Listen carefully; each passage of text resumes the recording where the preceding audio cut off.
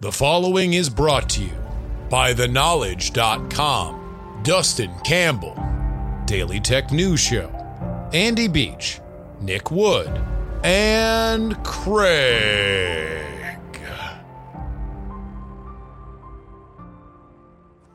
Politics, politics, politics, politics.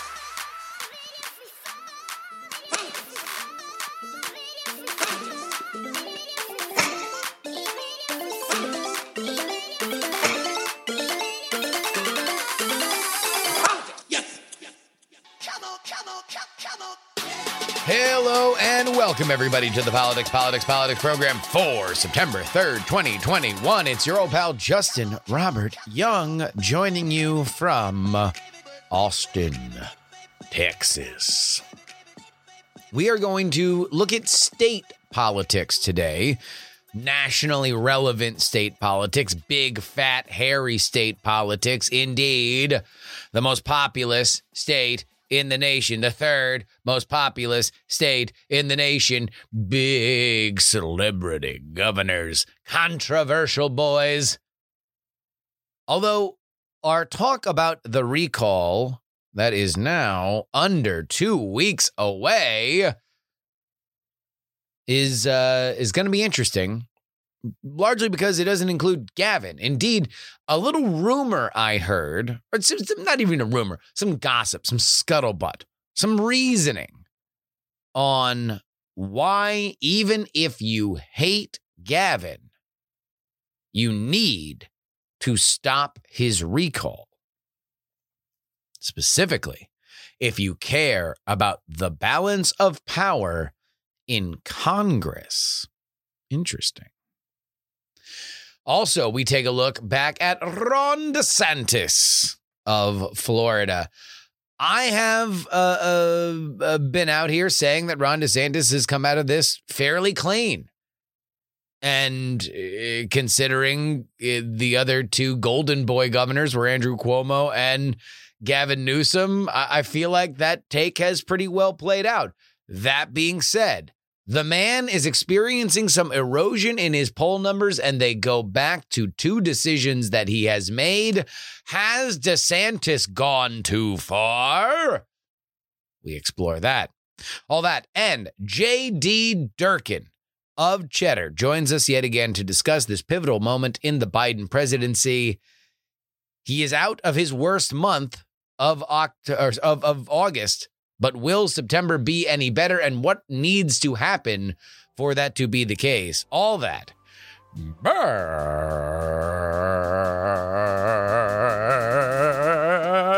first,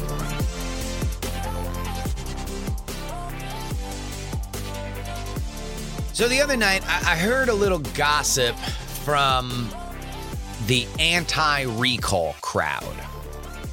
Just a little nugget that was going around as I was discussing the fact that, I just don't know if Gavin's got love for him like this.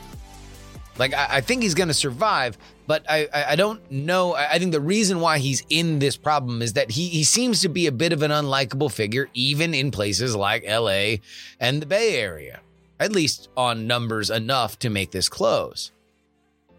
And here's what I was told, is that something that is being whispered sort of behind the scenes as a way to gin up excitement amongst folks who might not really think that Gavin's the greatest thing since sliced bread, but are actively stamping down the recall effort is this.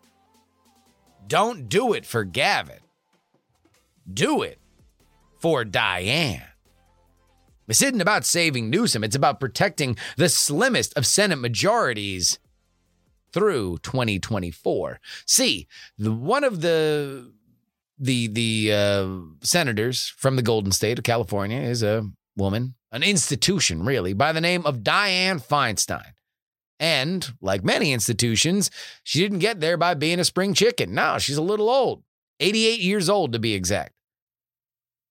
She was born the same month the first drive-in movie theater opened for business, just to give you a sense.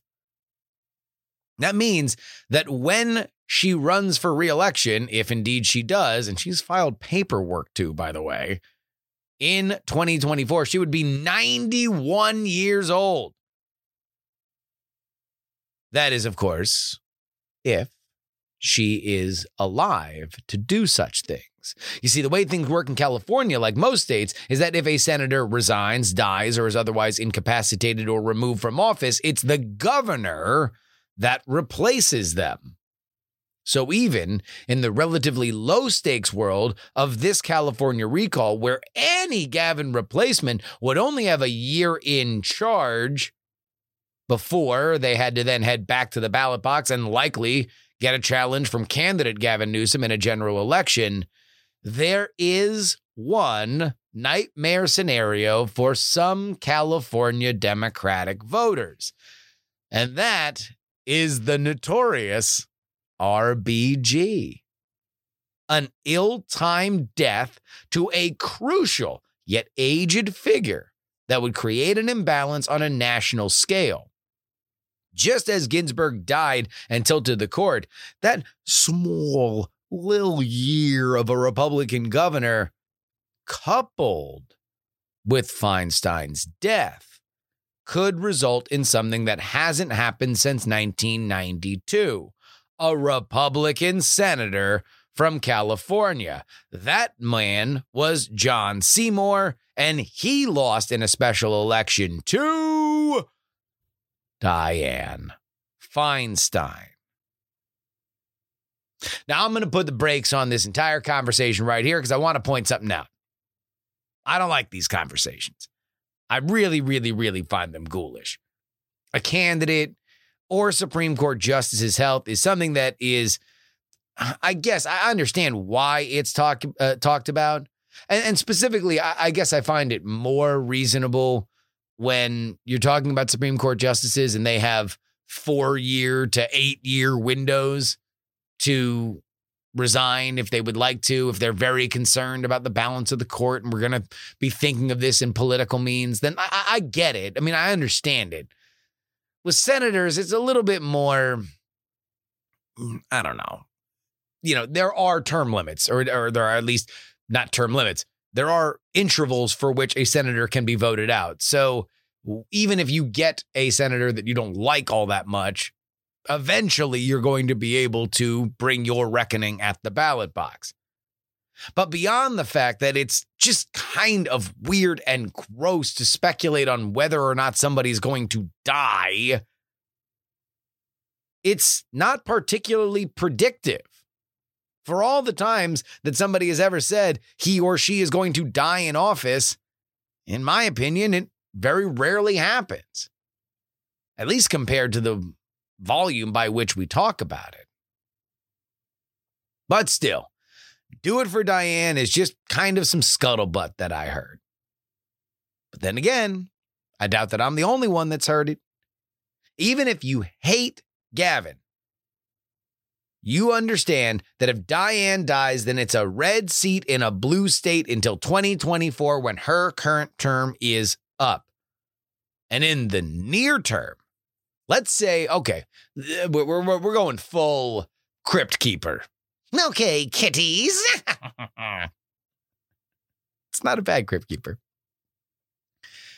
Let's say that Gavin gets recalled, Larry Elder's the governor, and Dianne Feinstein is so heartbroken she immediately falls dead. If that happened, Cocaine Mitch McConnell is the Senate Majority Leader. That means all of the infrastructure talk that we have spent so much time on is over in an instant. Or at least there's going to be a very, very, very short track for the Democrats to get all on the same page if they want to move with anything. It would again be a divided Congress. So I do get it. And I get it that it is a bit of an issue because 2022 looks like it will be a Republican positive congressional election. The midterms normally are against the president's party. So if it started from a position of them being in control in the Senate, them padding their lead would be something that, you know, could take a couple cycles to undo if you are the Democrats. I don't know. It just feels so gross. It's morbid. It's pragmatic. It's politics.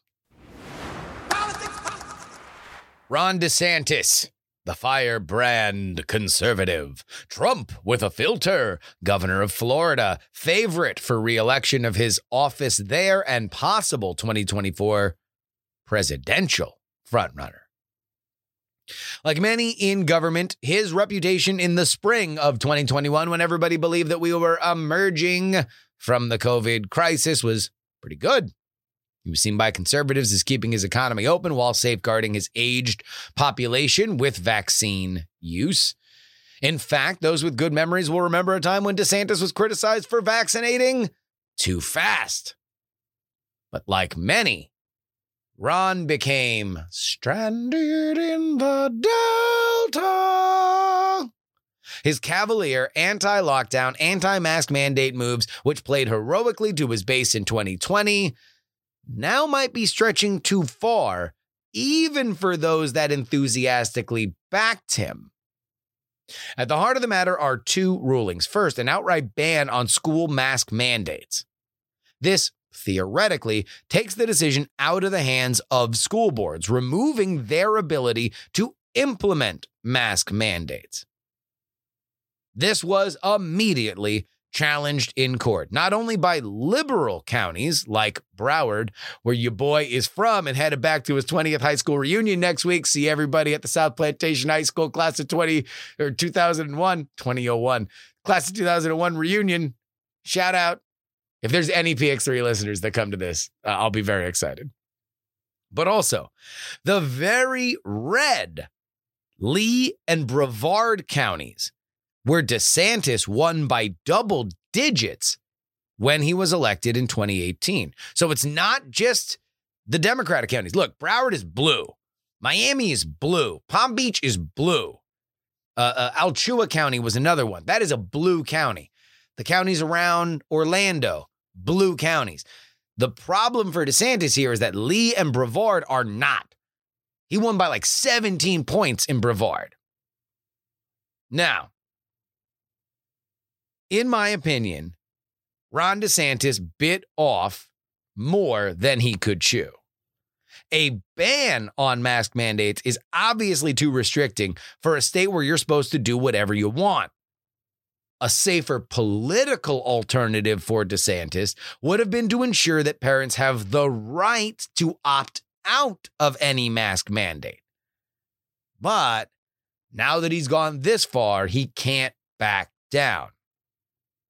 Also, an emerging problem for DeSantis is his fight with the lucrative cruise ship industry. Now, this is a very, we're talking Florida politics when I'm talking very, very seriously about the cruise ship industry. But this is big money, specifically when we talk about some of the players that are involved in it, including Disney. Disney runs a lot of cruise ships. Among the most powerful lobbying forces in the state of Florida is Disney. That's just a reality. It's like the sugar companies and Disney. Those are the big power business players in the state.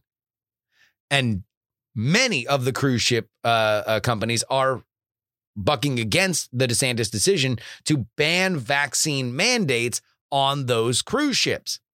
They have announced that they will mandate vaccines in defiance of the decision, and it will likely be fought out in court. Now, for these cruise ships, they're between a rock and a hard place, as the Bahamas are demanding that all visitors be vaccinated. And if ships can't take you to the fun Caribbean islands, well, then what's the point of a cruise? You can tack that onto the fact that I'm sure for many, diseases and cruise ships are something that have been linked far too closely in recent years, including the Diamond Princess cruise ship that had to dock emergency style in the port of Oakland at the beginning of the pandemic. But let's get back to DeSantis. He has seen an erosion in his poll numbers, but so far, not really enough to ring major alarm bells, in my opinion.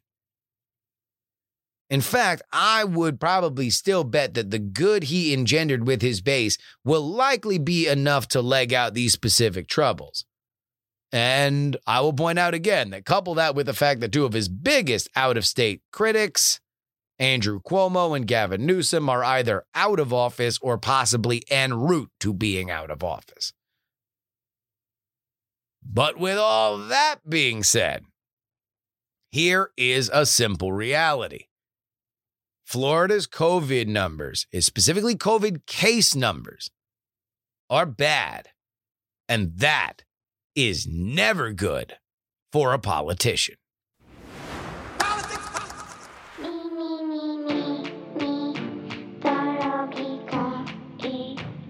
We got a lot going on here at the Politics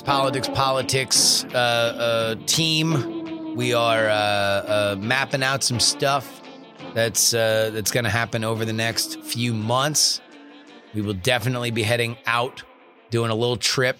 I think my first official DC trip will be in the end of October, beginning of November.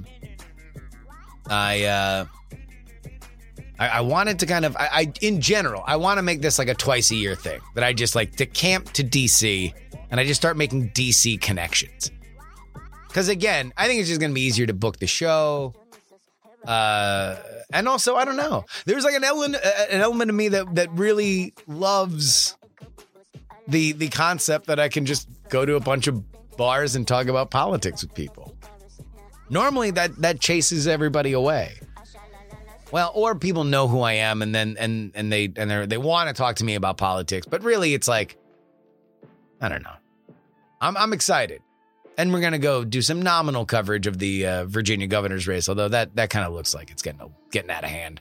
McAuliffe is like in near double-digit territories over Youngkin, and if Youngkin can't even poll close, then I don't think that's going to be much of an effort. But there's still time to go there. We will go out and cover it. And the reason why it's going to happen, and we'll definitely do a meetup, maybe even a live show, is because you guys make it happen.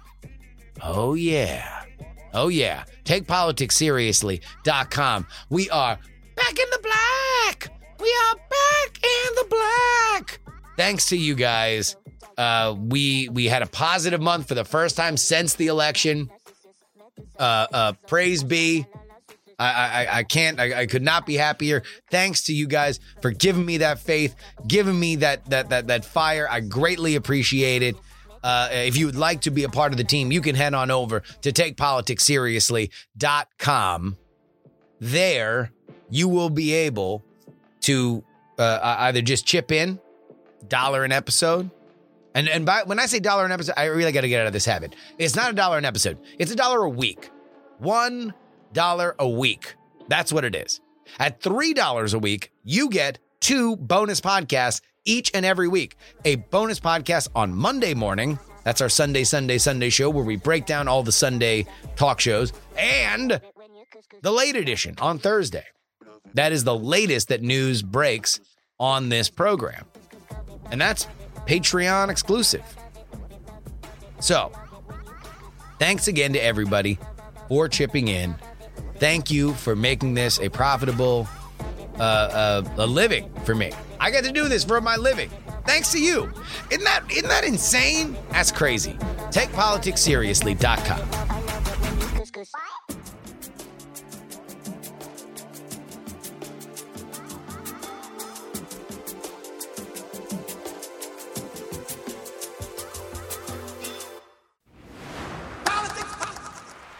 To say August was a nightmare for Joe Biden is really screwing with the brand value of nightmares. This is one of those West Wing episodes where everything goes wrong and then eventually somebody gives a speech and it starts going right. But we don't live in a world written by Aaron Sorkin. We live in a world written by an unmerciful Old Testament God, at least in the world of Joe Biden. And yet, can we now see the storm break? Is there indeed a ray of sunshine in September? To break down all that, we have Cheddar's own JD Durkin. Welcome back to the show, JD. Great to be with you, man. Thanks for having me as always. So you just got back from vacation, so I'm sure that you are getting back to speed on so much of this. But while you were out in the fun, frolicking mountains of Colorado, the president of the United States had by far his worst month and among the worst months I can remember in terms of overlapping problems for a president in a while.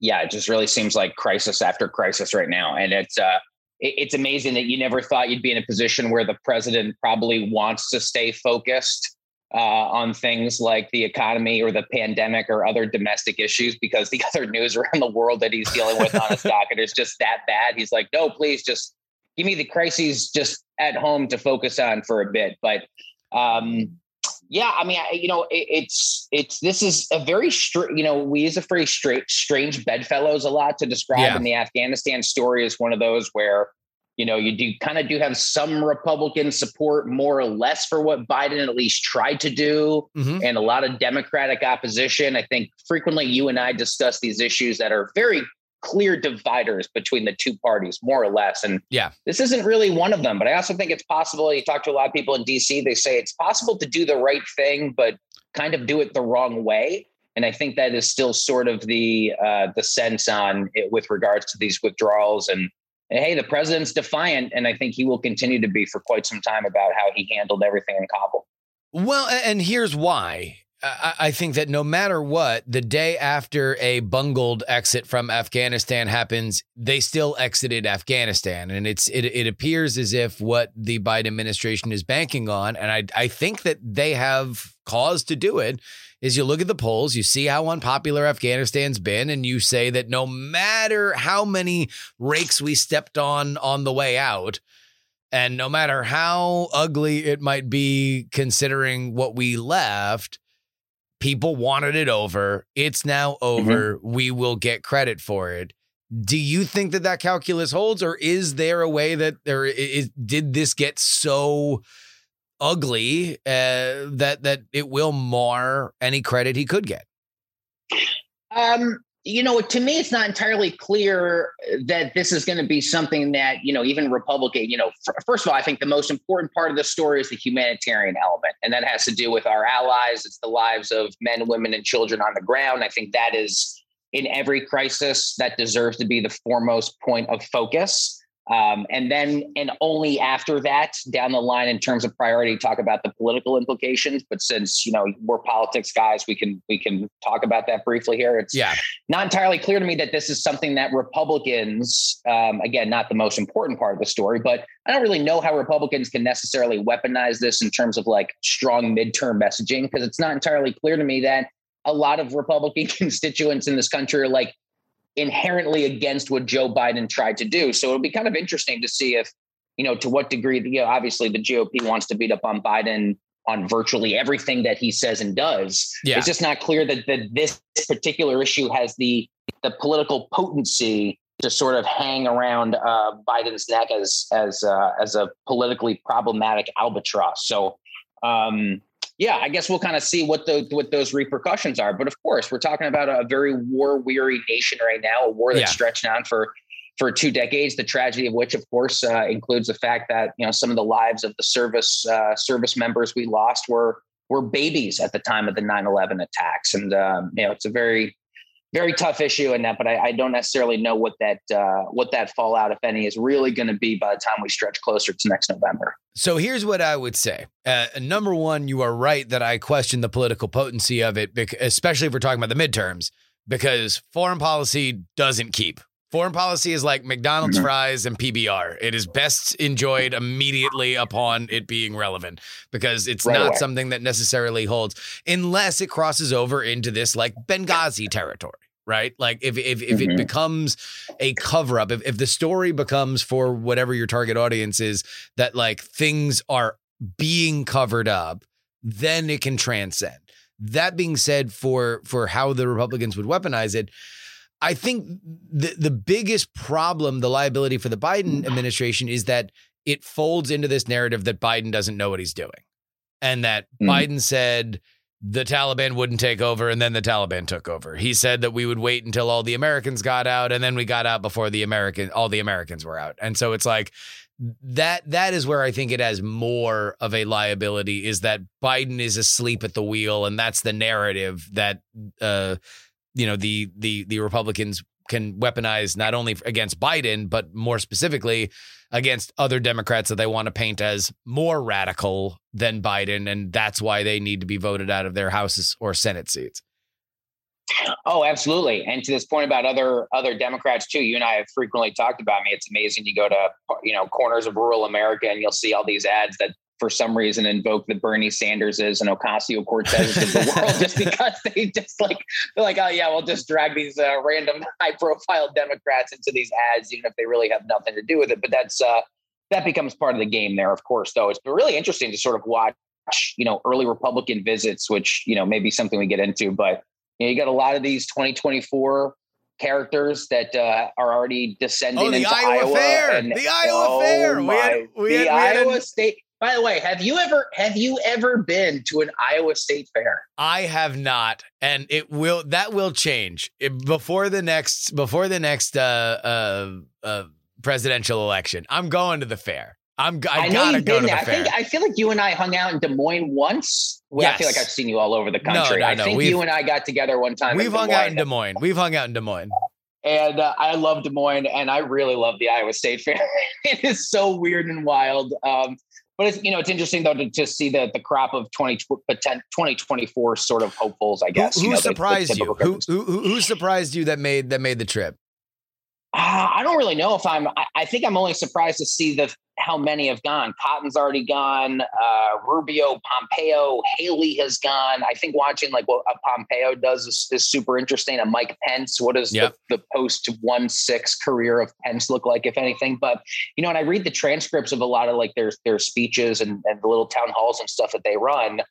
And, critical race theory is not going away in that corner of America. I mean, that is like, I think the GOP perceived winning issue. It's like, forget Afghanistan for a moment in terms of trying to politically ding Democrats. We're going to stay focused on this like Fox News orbit obsessed fight over schools and mask mandates and critical race theory. And some of it is important in terms of public health, but some of it is just jabroni silliness.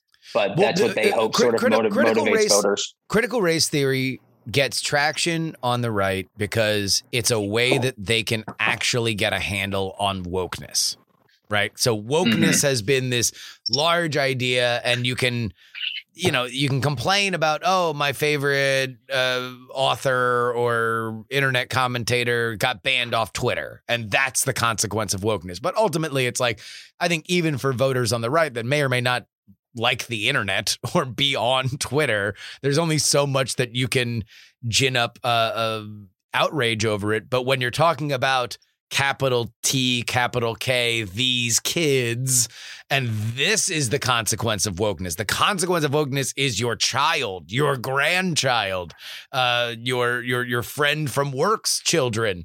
That's where I think they feel like this is a handle that they can wield as a cudgel against the Democrats. Yeah, absolutely. I think it has shown no signs of slowing down. So I think for the time being, that'll continue to be the message. I'm sure it will be till late into next year. But it's a fascinating moment. I also find myself not giving Trump, in his capacity now as former president, any more airtime or oxygen than I think he absolutely needs. I know that is dividing a lot of reporters here in Washington. Inherently he is a newsmaker and kingmaker, if you will, for the GOP and yada yada. But at the same time, I was like, when there's so much gas and there's so much nonsense coming out of that, I guess you call it office, or his, just the guy sitting there behind a desk at Mar-a-Lago. Yeah. But he is helping dictate these messages though. And all these other Republicans are just sitting there and I guess testing the waters in the Iowas of the world in the case that he doesn't run. But it does seem as if he is at least going to wait and see what happens with the midterms before he decides if he will. But I suspect he will.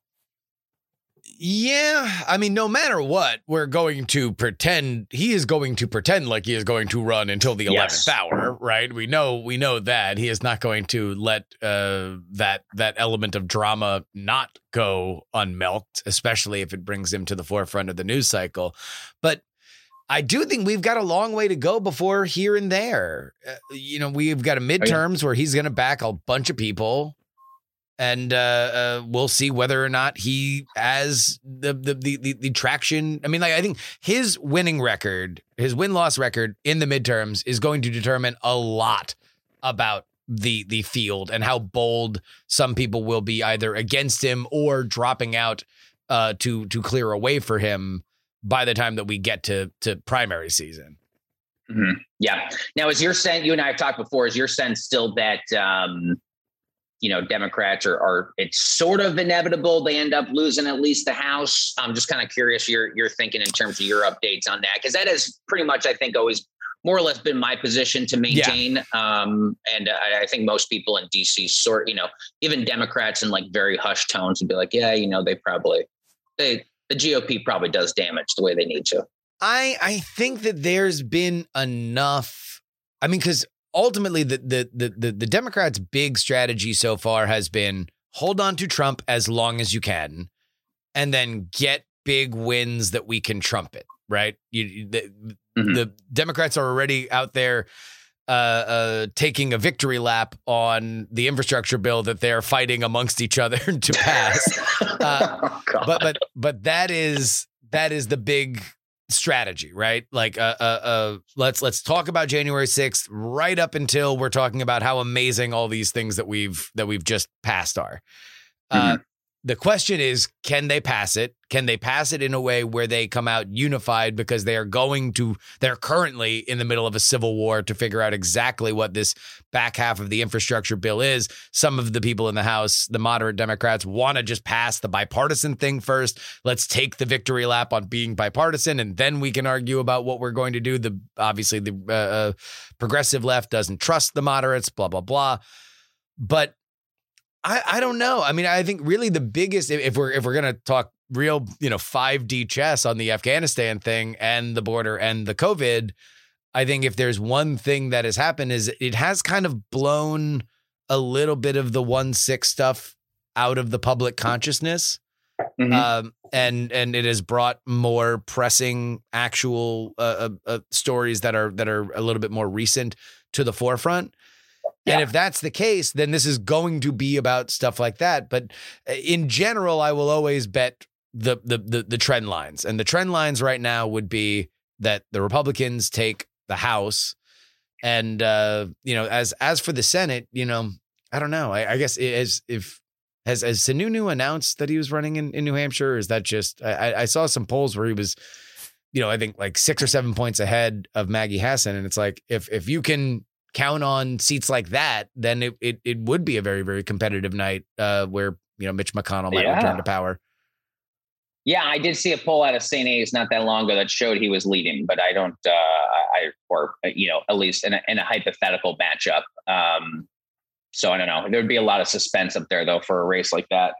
It's interesting, though, you say that these divisions between the Democrats, it is so interesting because it really didn't seem like that long ago, after the Georgia Senate elections, it was all good for the Democratic Party, man. They felt so, and it was so shortly lived because you've got this infrastructure bill and they're duking it out. And then there's also this, what I call the kitchen sink bill, which is this, $3.5 trillion spending, throw everything at the wall, covering immigration, childcare initiatives.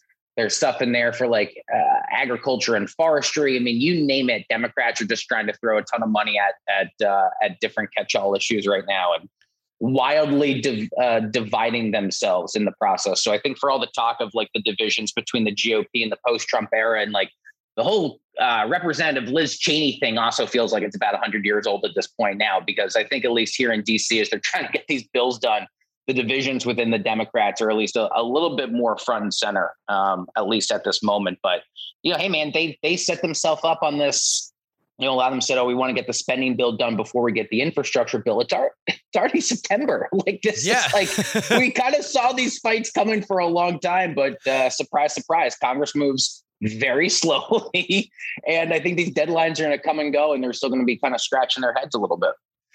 Yeah, I mean, September is going to be a real three-ring circus in Congress. There's a lot of stuff that needs to get passed, right? And that's even just dealing with the stuff that probably could have been passed about a month ago, including at least the bipartisan element of the infrastructure, which I can understand the position that Nancy Pelosi's in, because she's got to make it all work. She's got to make sure that she doesn't face an open rebellion. She's now fought off one from the left and one from the moderates. But at the same time, like, man, you're right. There's a debt ceiling coming. There is this infrastructure stuff coming. And that's before we get into some of the other priorities that they have, including the voting rights bill. And I don't know. It certainly seems like a lot. Yeah, I'm glad you mentioned the debt ceiling thing, because that tends to be one of those stories that, is very important, but when it makes headlines for about 30 minutes. But it usually involves, there have been too many headlines that have some degree of like, Yellen once again warns Congress, like it needs to act before this deadline. Like, I don't know if you guys are really paying attention to how big this is.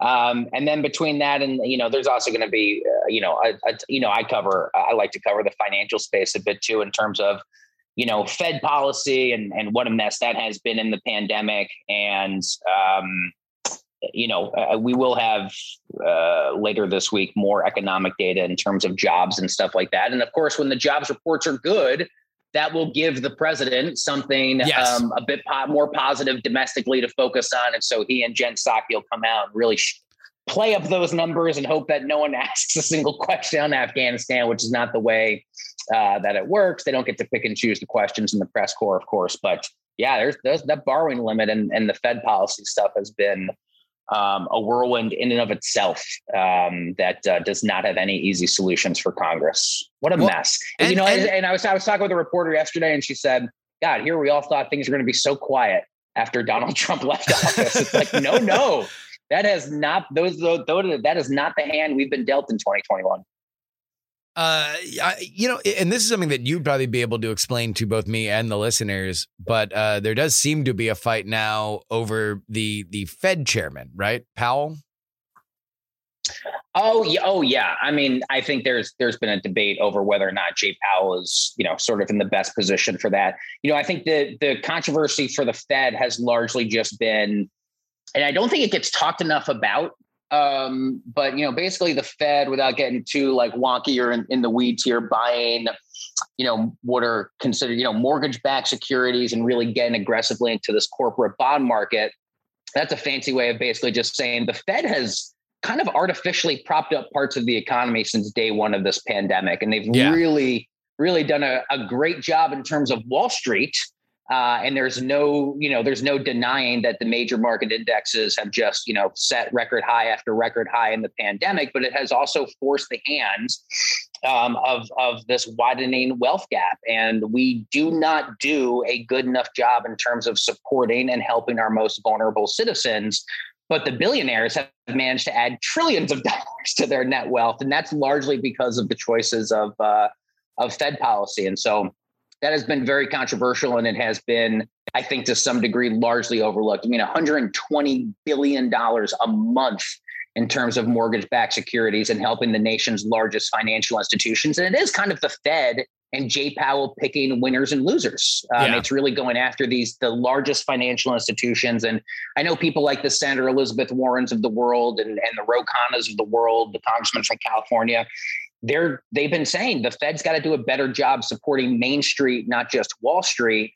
But, in terms of being the Fed and the Fed board being this unelected group of technocrats that are really pulling the strings of the economy, it's sort of one of those American economic truths under the surface. I don't think enough people in DC kind of talk about. Well, I mean, they're certainly talking about.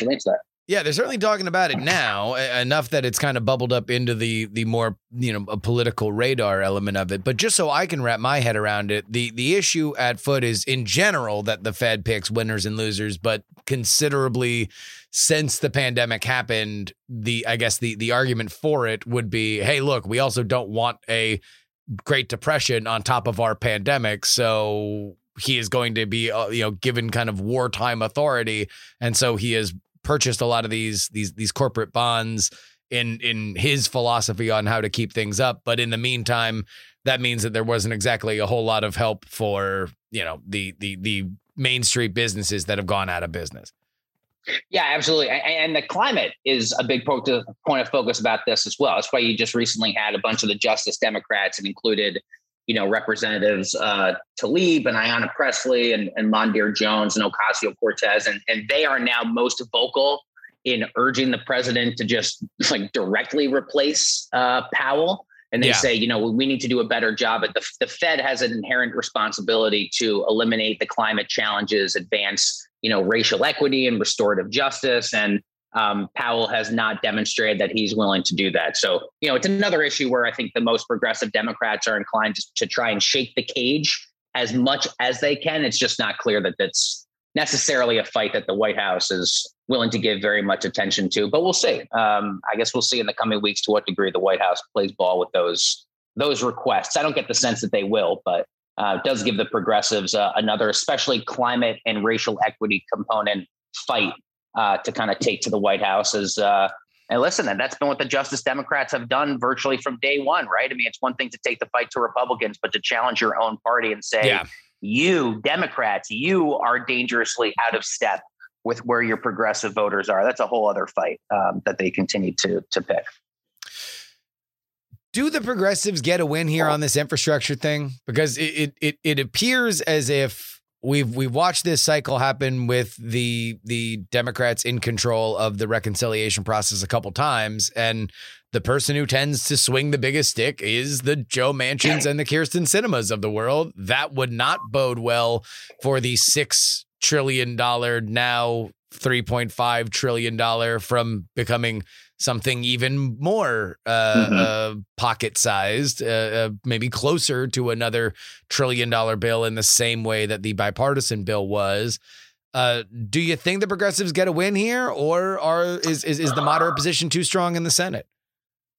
My sense is the moderate position is probably too strong between Sinema and Manchin. I mean, both of those senators have directly questioned whether or not we even need trillions of dollars in new spending. So it's they're not even willing to even admit to the rules of the game, let alone play the game. Right? They're so far removed. I'm sure what will end up happening is the moderates will absolutely swing that influence, and the progressive Democrats will find ways to sort of spin this and say, well, because of our efforts, we were able to still secure X, Y, and Z, and they will certainly they will make it.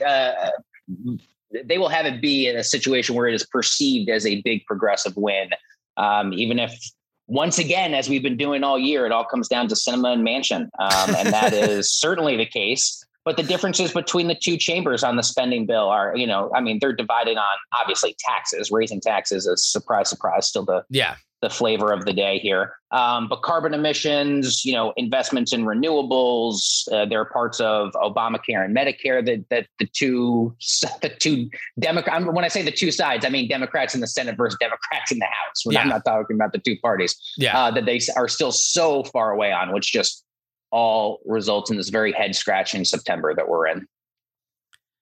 I really, the crazy thing watching it is that obviously it all moves in slow motion because it's Congress, but we all kind of know where if this were a computer simulation, if you were running Congressional Simulator, you'd be able to do this in 3 seconds. We all know where the power is. Oh yeah, absolutely. But I don't know. I guess we'll see how it goes. I think the emphasis is just going to be, everyone likes to say, we can walk and chew gum at the same time.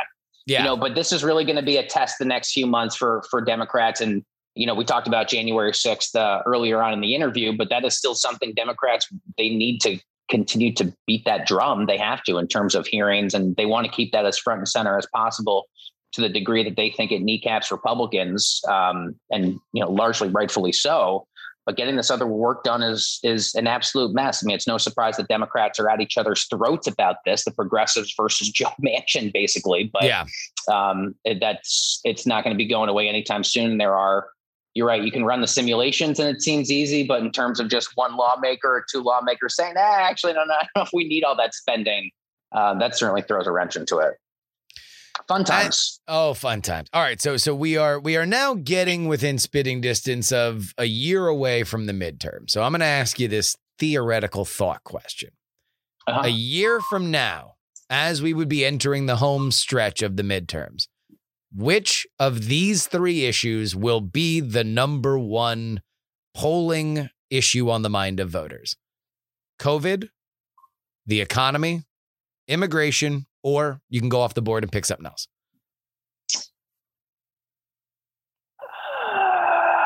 You just say voters. You just say voters in general. Voters in general. Yeah. So I think my gut wants to say the economy, but I just put it over immigration a bit. I think it depends on to what degree.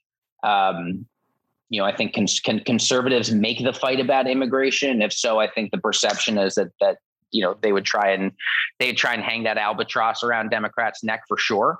But I think the default is the economy, right? Wasn't it Carville back in the day? It's the economy, stupid. I mean, that's kind of what it comes down to. Well, that's always what it is. How do people feel they're doing? How do people feel that they're doing? Yeah, and that tends to tie it to the economy. So I think by then, but hey, listen. I've also known, especially covering COVID from day one, man, we're sitting here, you're talking a year from now, early September of the midterm here. I like to think that COVID will not be the defining issue, but man, you look at variants and you look at, some vaccination rates, and what is to say a year from now, we're not having an entirely different conversation, God forbid, about some horrific variant of this thing that has proven impenetrable against any of our known vaccines, and we're back in line. I have no idea. I really don't.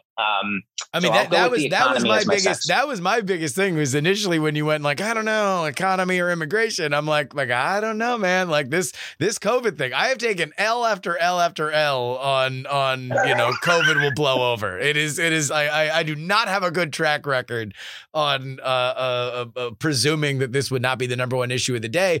And look, Joe Biden is the president because COVID was the number one issue on voters' minds last November. So it's as much as I agree with you, look, the economy is normally it, right? But if you look at Joe Biden's sinking approval ratings, it's because people have looked at him as not being the COVID president that they had ordered on the box.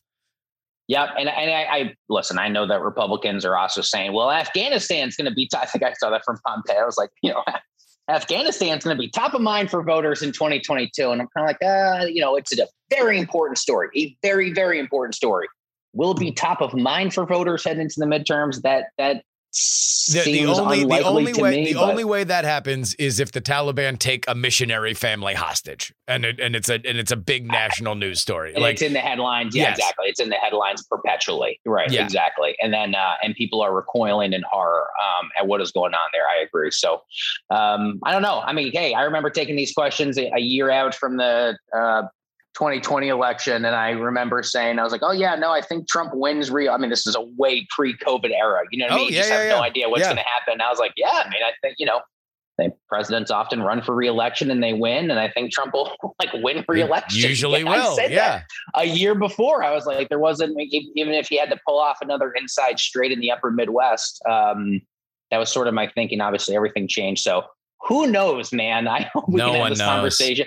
I hope, but we also wake up on a week like this and we realize all of the news is so terrible because it's not just foreign policy that has gone to hell. It's obviously we cover this a lot on our show. There's just so many issues in terms of wildfires and climate damage. Yep. We've had this horrific storm that has decimated parts of Louisiana. That's just recently decimated parts of New York City. The flooding out of Manhattan this week was absolutely stunning to see, and I think the natural disasters. That was from the remnants of Ida.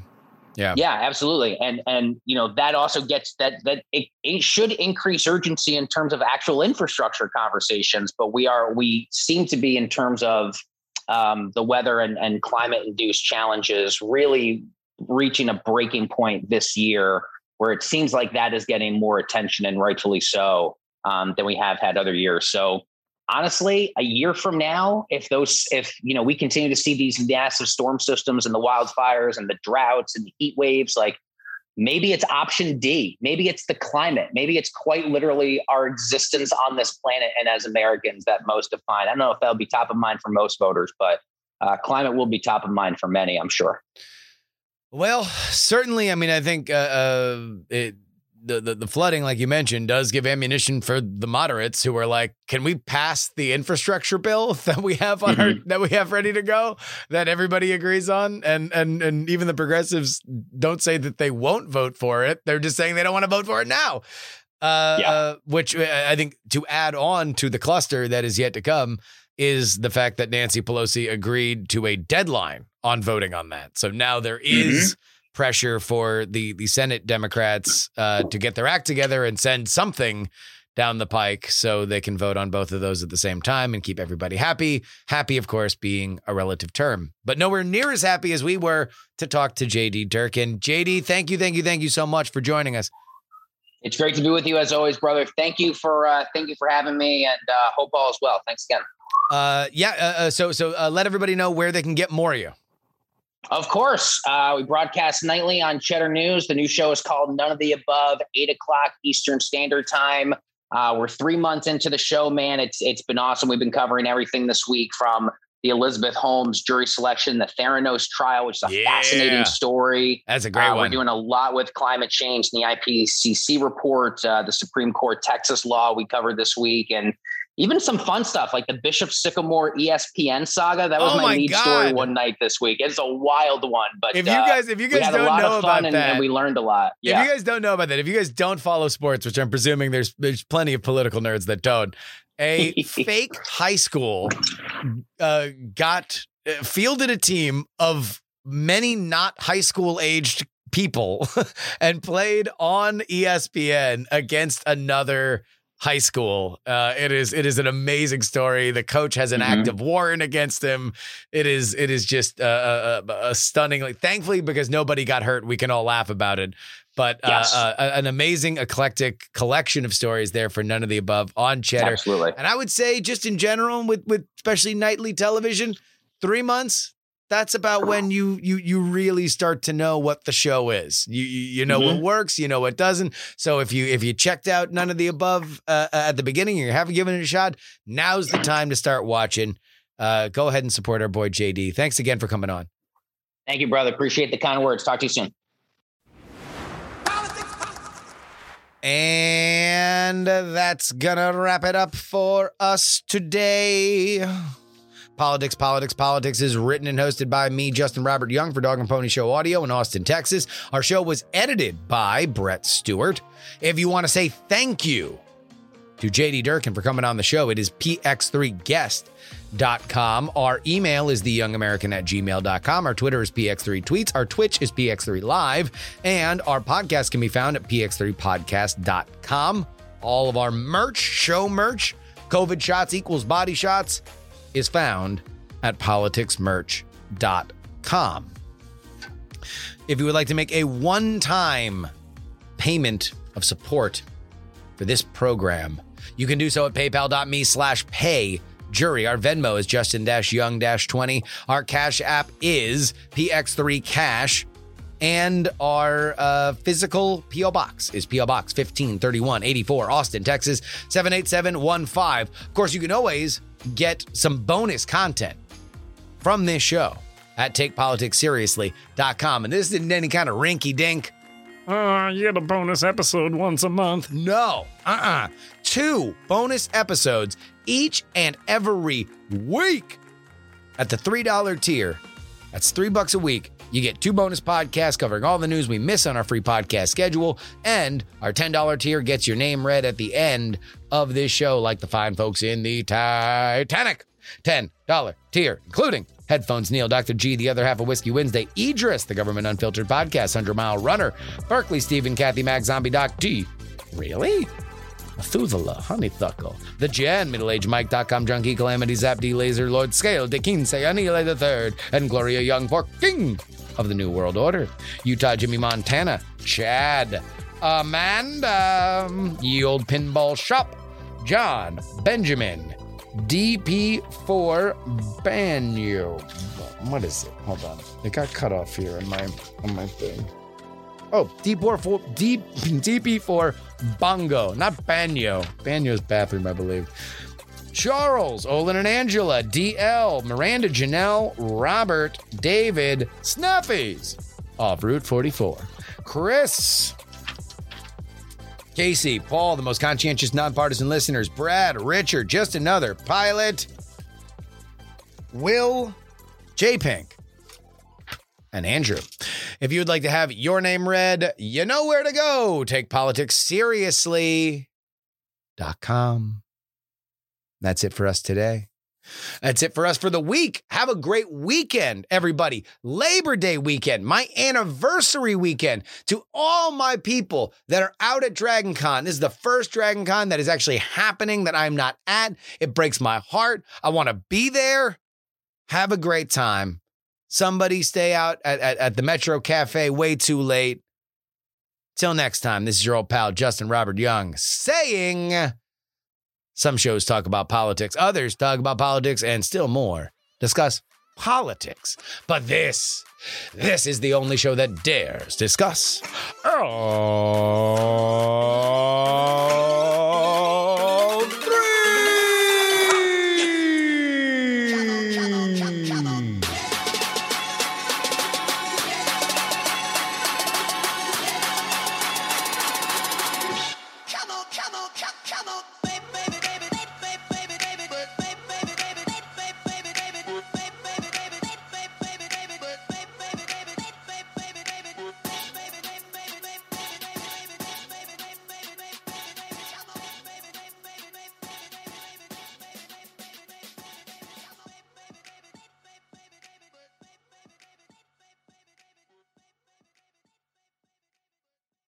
Diamond Club hopes you have enjoyed this program. Dog and Pony Show audio.